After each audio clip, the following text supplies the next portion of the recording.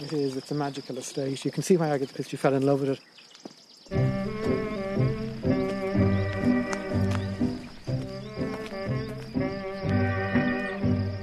Nothing turns out in the way you thought it would.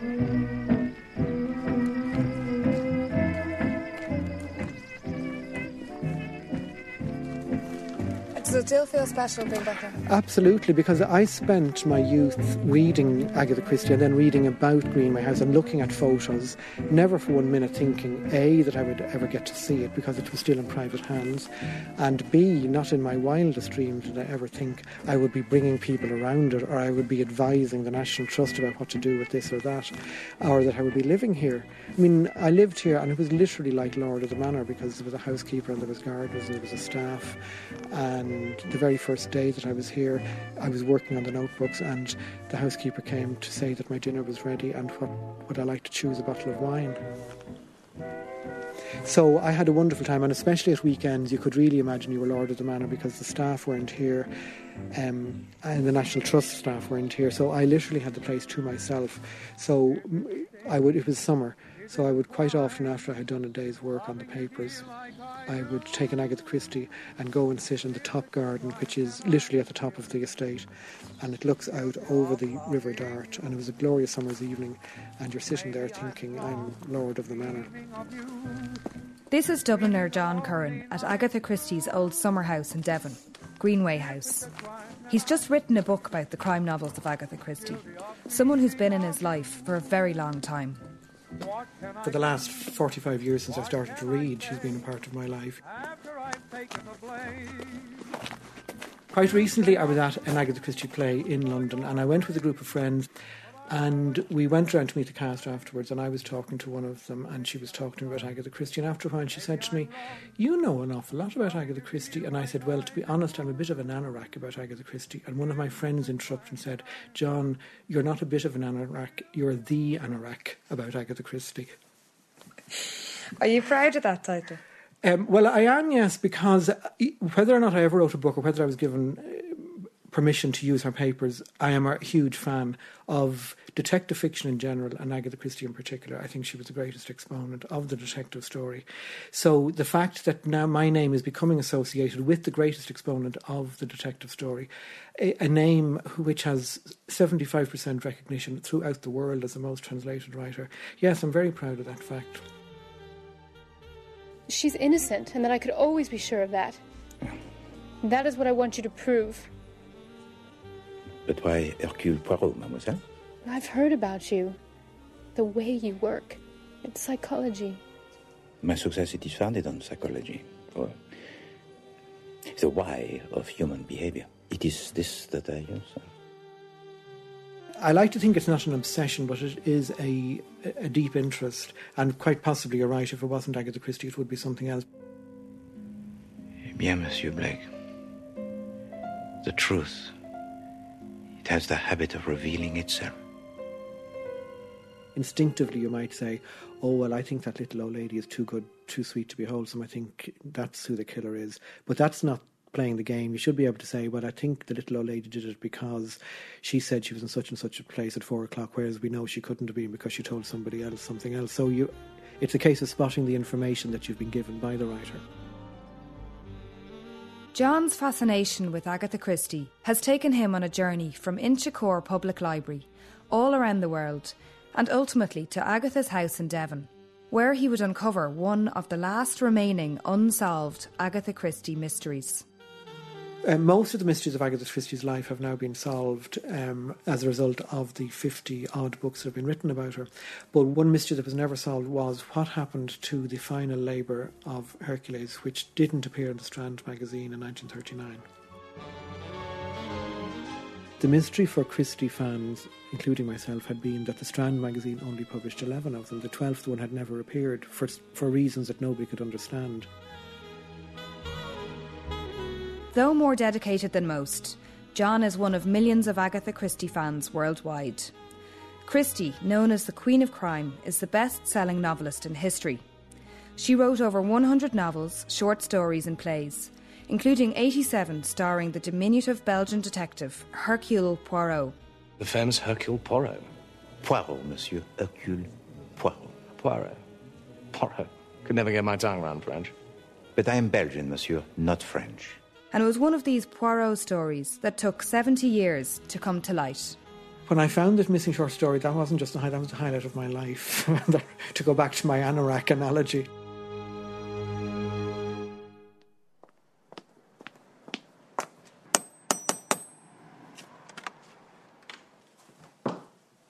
Behind the front door of a normal Dublin home, possibly the greatest collection of detective fiction and Agatha Christie paraphernalia in the country has been amassed.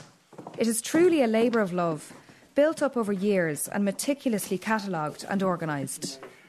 Agatha Christie filing cabinets, and they're all just various bits and pieces. You know, Agatha Christie board games, Agatha Christie jigsaws, Agatha Christie mugs, Agatha Christie key rings.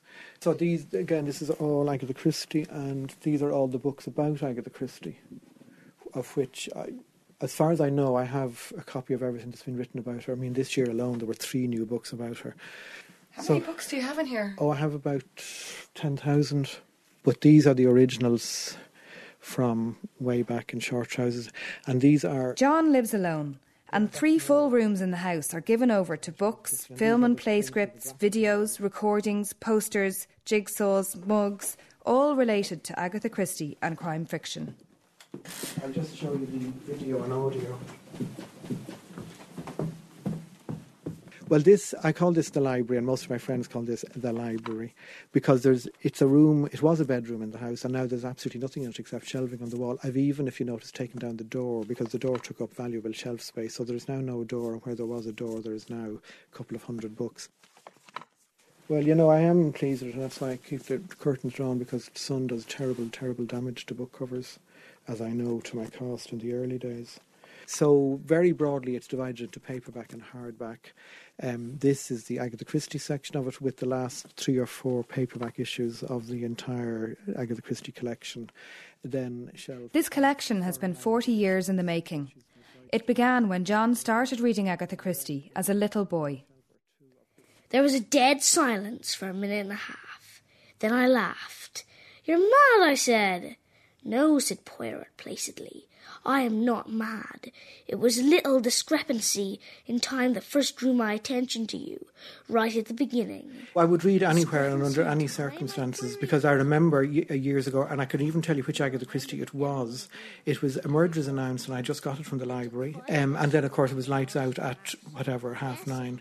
But I remember I was so intrigued, I remember finishing The Murder of Roger Ackroyd by the streetlight. I went and sat by the window to find out who done it in A Murder is Announced by the streetlight. So I would read under any circumstances, and I would quite often visit the library 2 and 3 times a week and change books that often to devour them. Yeah. 5 minutes walk.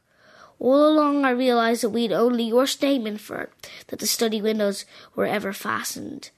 Ackroyd asked you if you had done so. The whole concept of Agatha Christie and the fact of this mystery that had to be solved fascinated me, so that when I ran out of Agatha Christie's in my local library, I moved on and read other crime writers. And I read them to this day, but I keep going back to Agatha Christie because she did it better, longer, and more often than any of those other writers. I hear you climbing in, and then there would have been a struggle. But supposing that you killed Ackroyd before you left, as you were standing beside the summer house, take Ralph Faden's shoes out of the bag. One of the attractions for lots of people, myself included, about Agatha Christie is the fact that they are somewhat divorced from reality. You have this idea of a perfect setting, and then murder interrupts it, and the detective is called in to restore order, which is what he does in essence. That's the psychological explanation for why people like this type of fiction. So in a way, even though the plots are realistic in the sense that, yes, you could imagine them feasibly happening, they're not gruesome, or they're not realistic in that sense of the word. I mean, there's nothing nasty. Anybody could read them, and you're not going to suffer from nightmares, or you're not going to be appalled or disgusted. And so you sat and posed and chatted and waved to Meredith Blake. Oh, you played your part beautifully. Bloody rheumatism. Well, Amias Crail painted on until his limbs failed and his speech thickened, and he lay sprawled there on the bench, helpless with his mind still clear. As I say to friends of mine, I prefer my murders in civilised surroundings, so that I'm not really interested in bodies found in alleyways or drug pushers dying of overdoses or pimps and prostitutes and all that sort of thing. I like a body on the library, a body in the library, or in one of Agatha Christie's, a body found in the study of the vicarage. John's love of reading defined his life from an early age, including his first job. So when I left school, I worked for a few years in the public libraries. I worked in Inchicore Library, and most of the staff actually knew me because I was such a regular customer of theirs that I was as well. They didn't have to train me in what to do because I knew exactly what to do. And it was great to get, because then I managed to get all the new whodunits before they went on the shelf. Until recently, he worked in the motor tax office, but his real passion was outside work.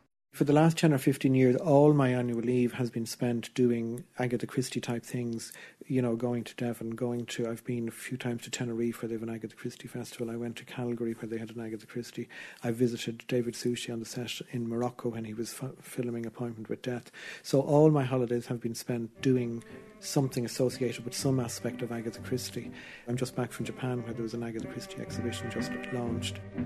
Despite the fact that John is now doing a PhD on Agatha Christie, she has never been considered a particularly highbrow writer. You write so well, Agatha, dear, my mother-in-law used to say to me. And because you write so well, surely you ought to write something serious, something worthwhile, was what she meant. Something that she herself was conscious of in one of the few recordings of her voice. I would find it very difficult to explain to her, and indeed did not really try. But I was eminently a writer for entertainment.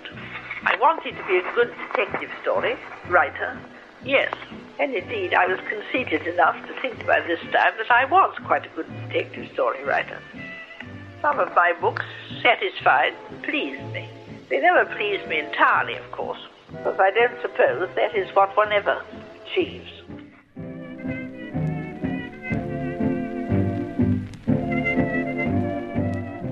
Did everyone around you all, they knew that you had this sort of obsession? Poor John.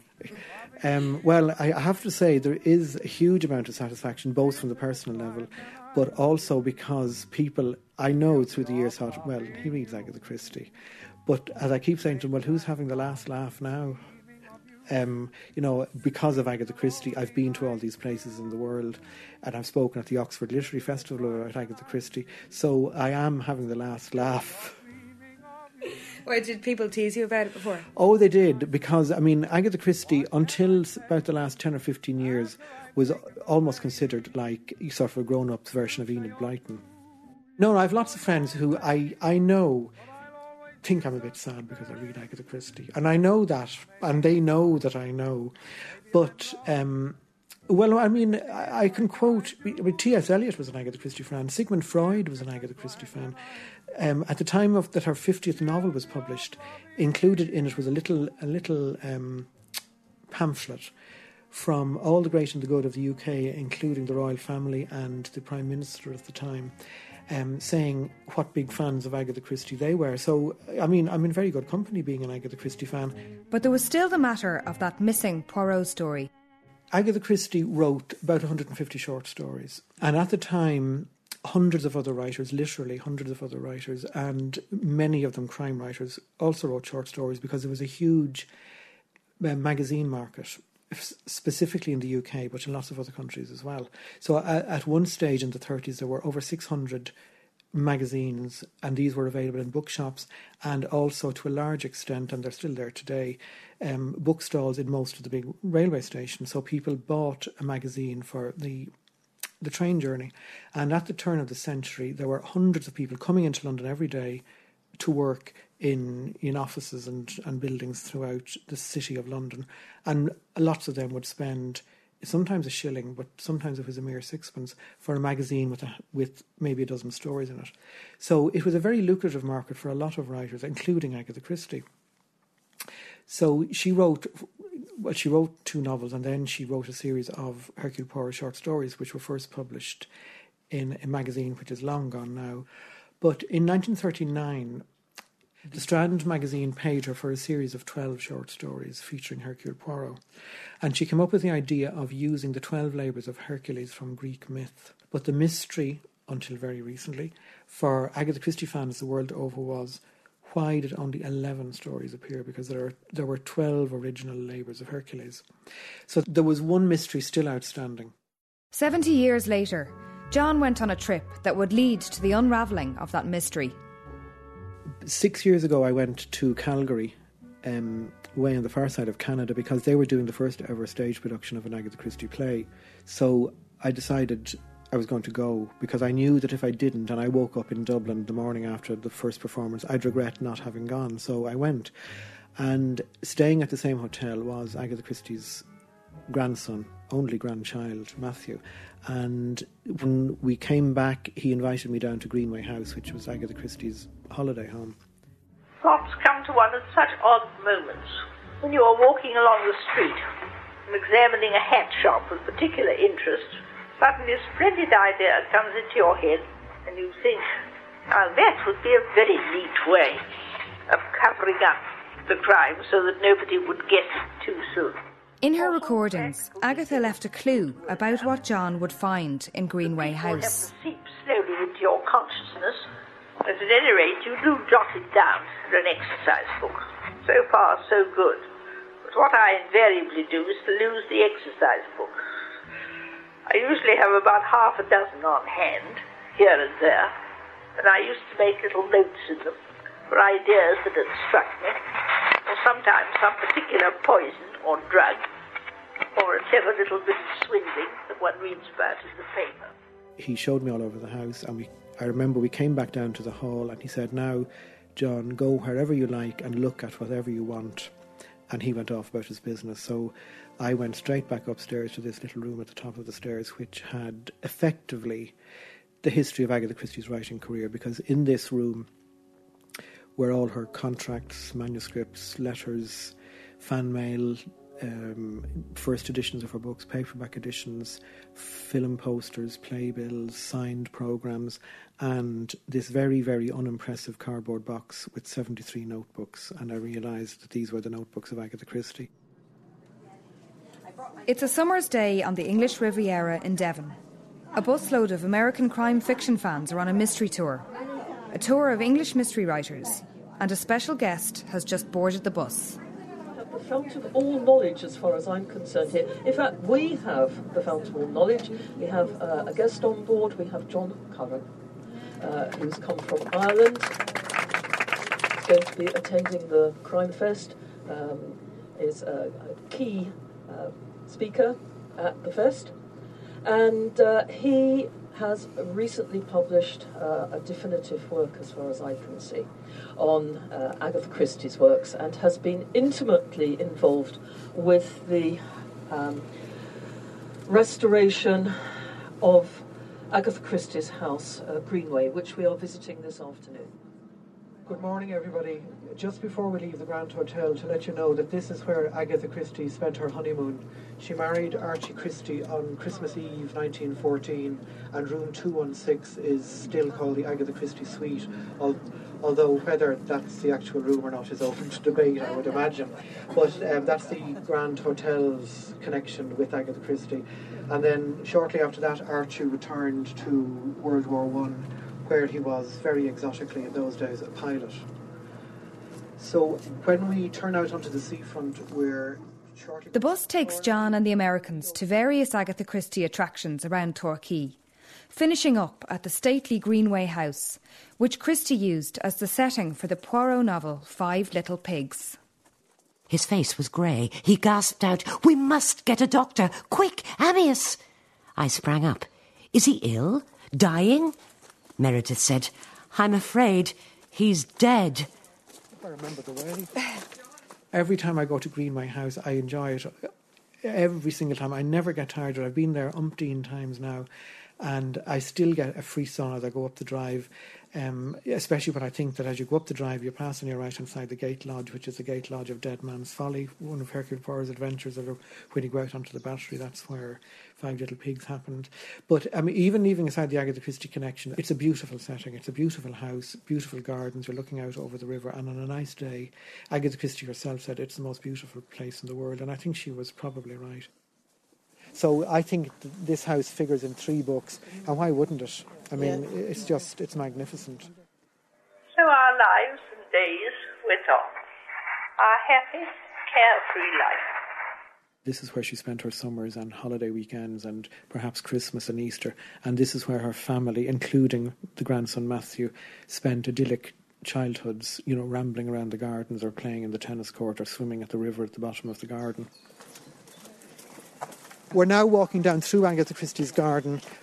Leaving from the house, we're going down to the Battery and to the boathouse to see where she used as a setting for Five Little Pigs and Dead Man's Folly. They were just sitting down, all but Amyas, who had remained down in the Battery, painting. Quite a normal So we're thing walking for him to down do. quite a steep, treacherous path to the boathouse and the Battery garden.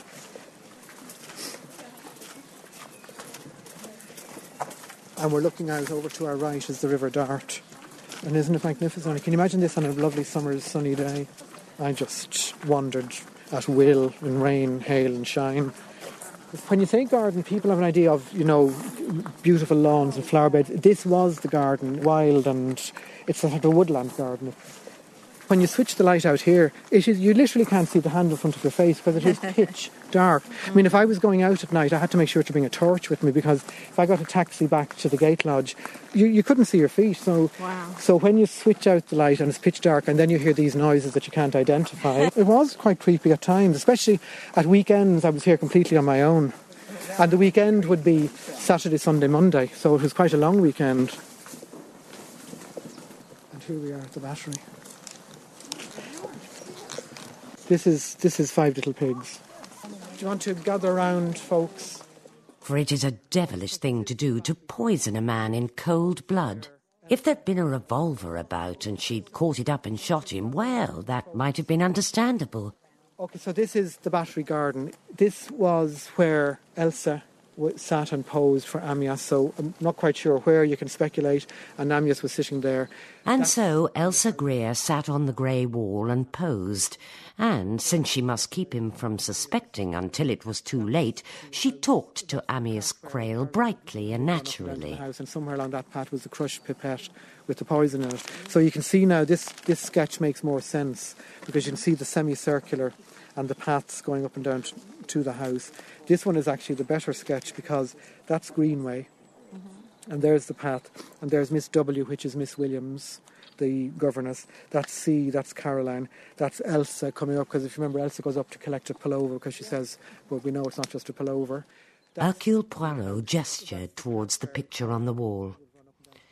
I should have known when I first saw that picture, for it is a very remarkable picture. It is the picture of a murderess painted by her victim. It is the picture of a girl watching her lover die.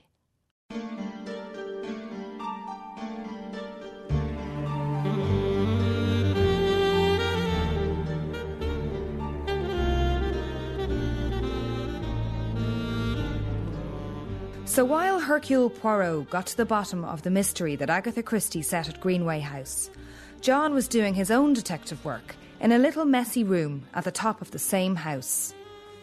And what was it like going into that little room? It was incredible, and while I was doing it, I kept thinking, this is, I'm dreaming this. And even now, looking back on it, I can still remember it exactly, because we went down to Greenway House for the weekend. So we got there at around tea time on the Friday, and we left at lunchtime on the Sunday. And in that period of time, I spent 24 hours in that room. And I remember Matthew standing at the bottom of the stairs, shouting up at me. His exact words were, "John, you can stay up all night if you want, but you bloody well have to eat. Will you come down and have your dinner?" So I had to be dragged out of the room because he had arranged, various social activities to meet other people and to go out for lunch. And he knew he was wasting his time because all I wanted to do was spend the time. So I did. I read every page of every notebook twice over that weekend, and I had to be dragged away when it came to lunchtime on Sunday. Of course, if I kept all these things neatly sorted and filed and labelled, would have saved me a lot of trouble.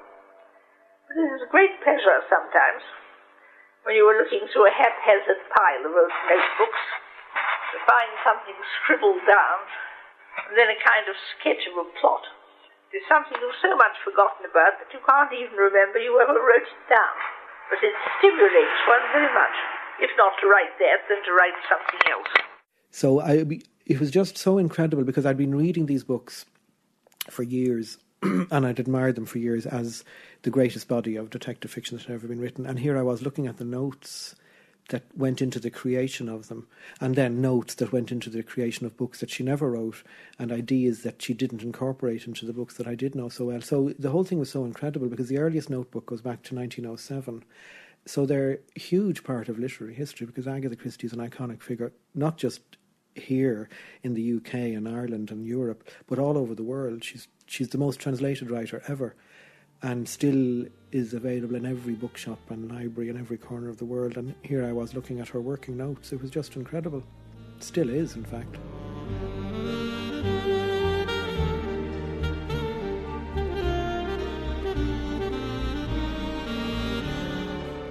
While I was researching the notebooks, I lived in Greenway House on and off for about 2 months. And when the people in the house, the National Trust, got to know me, they asked me would I undertake the task of sorting and cataloguing and listing her papers because everything had to be removed from the house. So I went over there for 1 complete month, and that's what I did. To be given that sort of privileged access is a dream come true, and you know, a fan could ask for nothing better. So one Saturday afternoon I was moving papers from their shelf in a cupboard into a box, and I was going through them.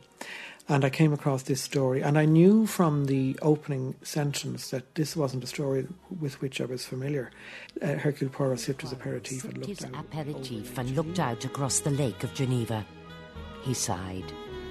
He'd spent his morning talking to certain diplomatic personages, all in a state of high agitation, and he was tired, for he had been unable to offer them any comfort in their difficulties. As I read on, I realised nobody had read this Agatha Christie short story ever.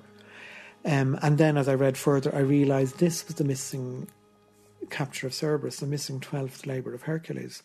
And as I read further, I realised why it hadn't been published. So just to put it in perspective, this short story was with a bundle of other short stories in a cupboard in Greenway House.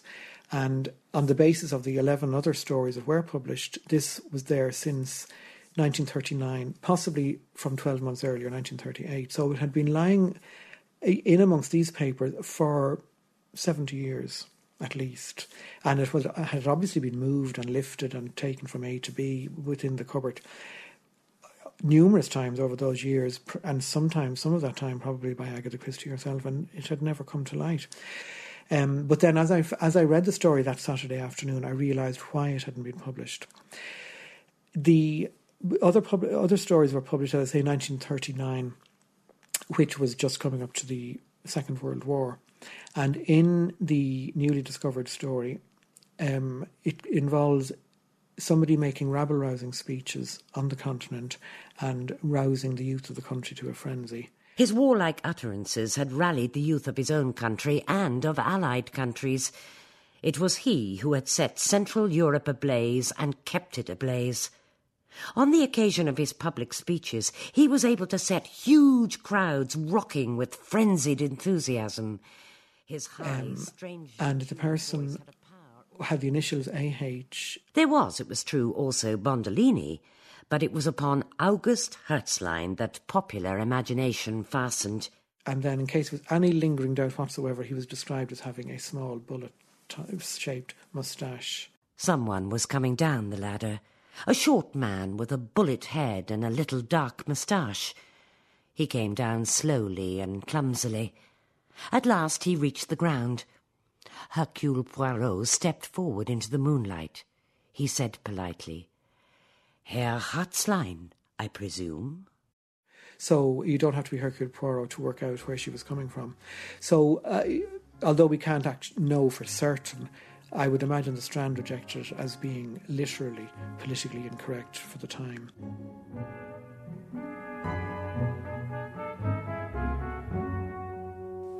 But that Saturday afternoon, I was living in Greenway House, and Saturday afternoon I had the place to myself. I was lord of the manor, And I mean, we're talking a Georgian mansion with 40 acres of ground. So there was nobody there to share this excitement with at all. So I took the manuscript and went and sat in Agatha Christie's armchair in Agatha Christie's drawing room and read an unknown adventure of Hercule Poirot that had sat on that shelf for over 60 years. So it was quite an amazing experience. And I'm very delighted and honoured that my book was the one that brought this to the waiting world. I couldn't believe it. I mean, I still can't believe it when I look back on it. It's just so incredible.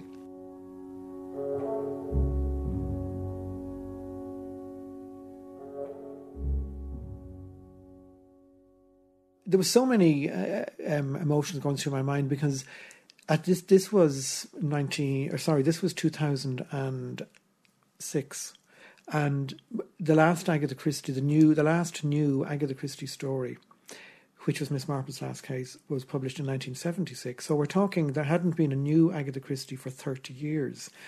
And there I was reading a new Agatha Christie story. So I was feeling very chuffed, needless to remark. I was fascinated and delighted that I was the one who found it.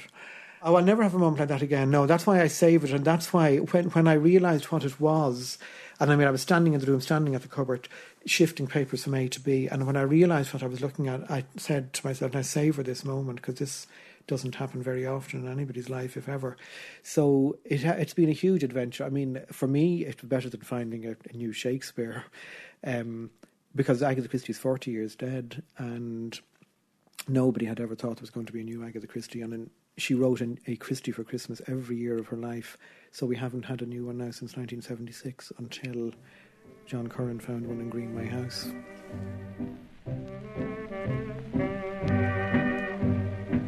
I think really that 75 is old enough to attain as an age.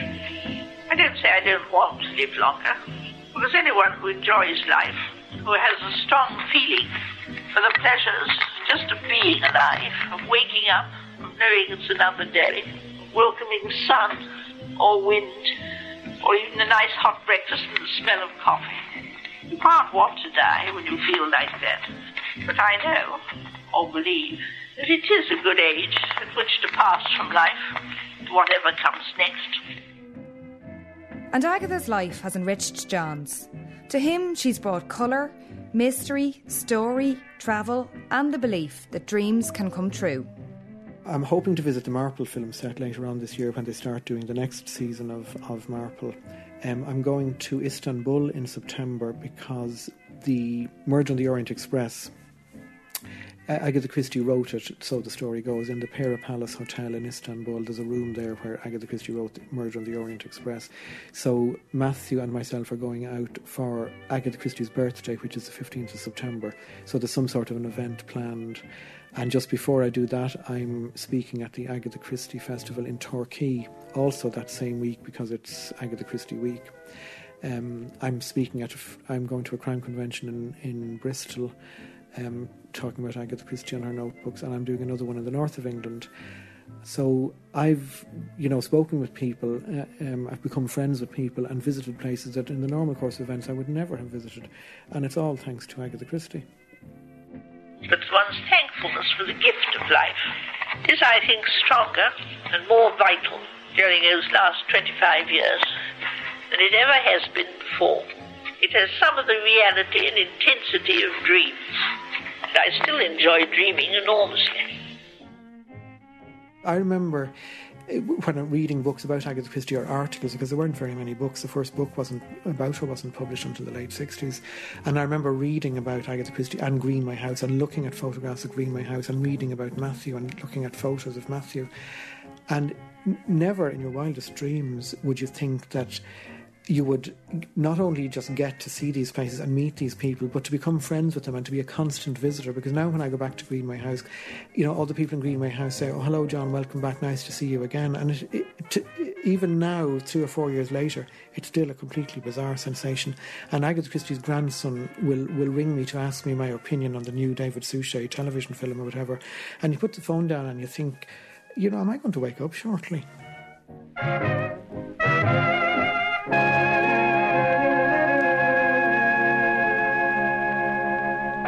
If you enjoyed this documentary, you might like to listen to our other Documentary on One productions. Visit rte.ie/doc-on-one.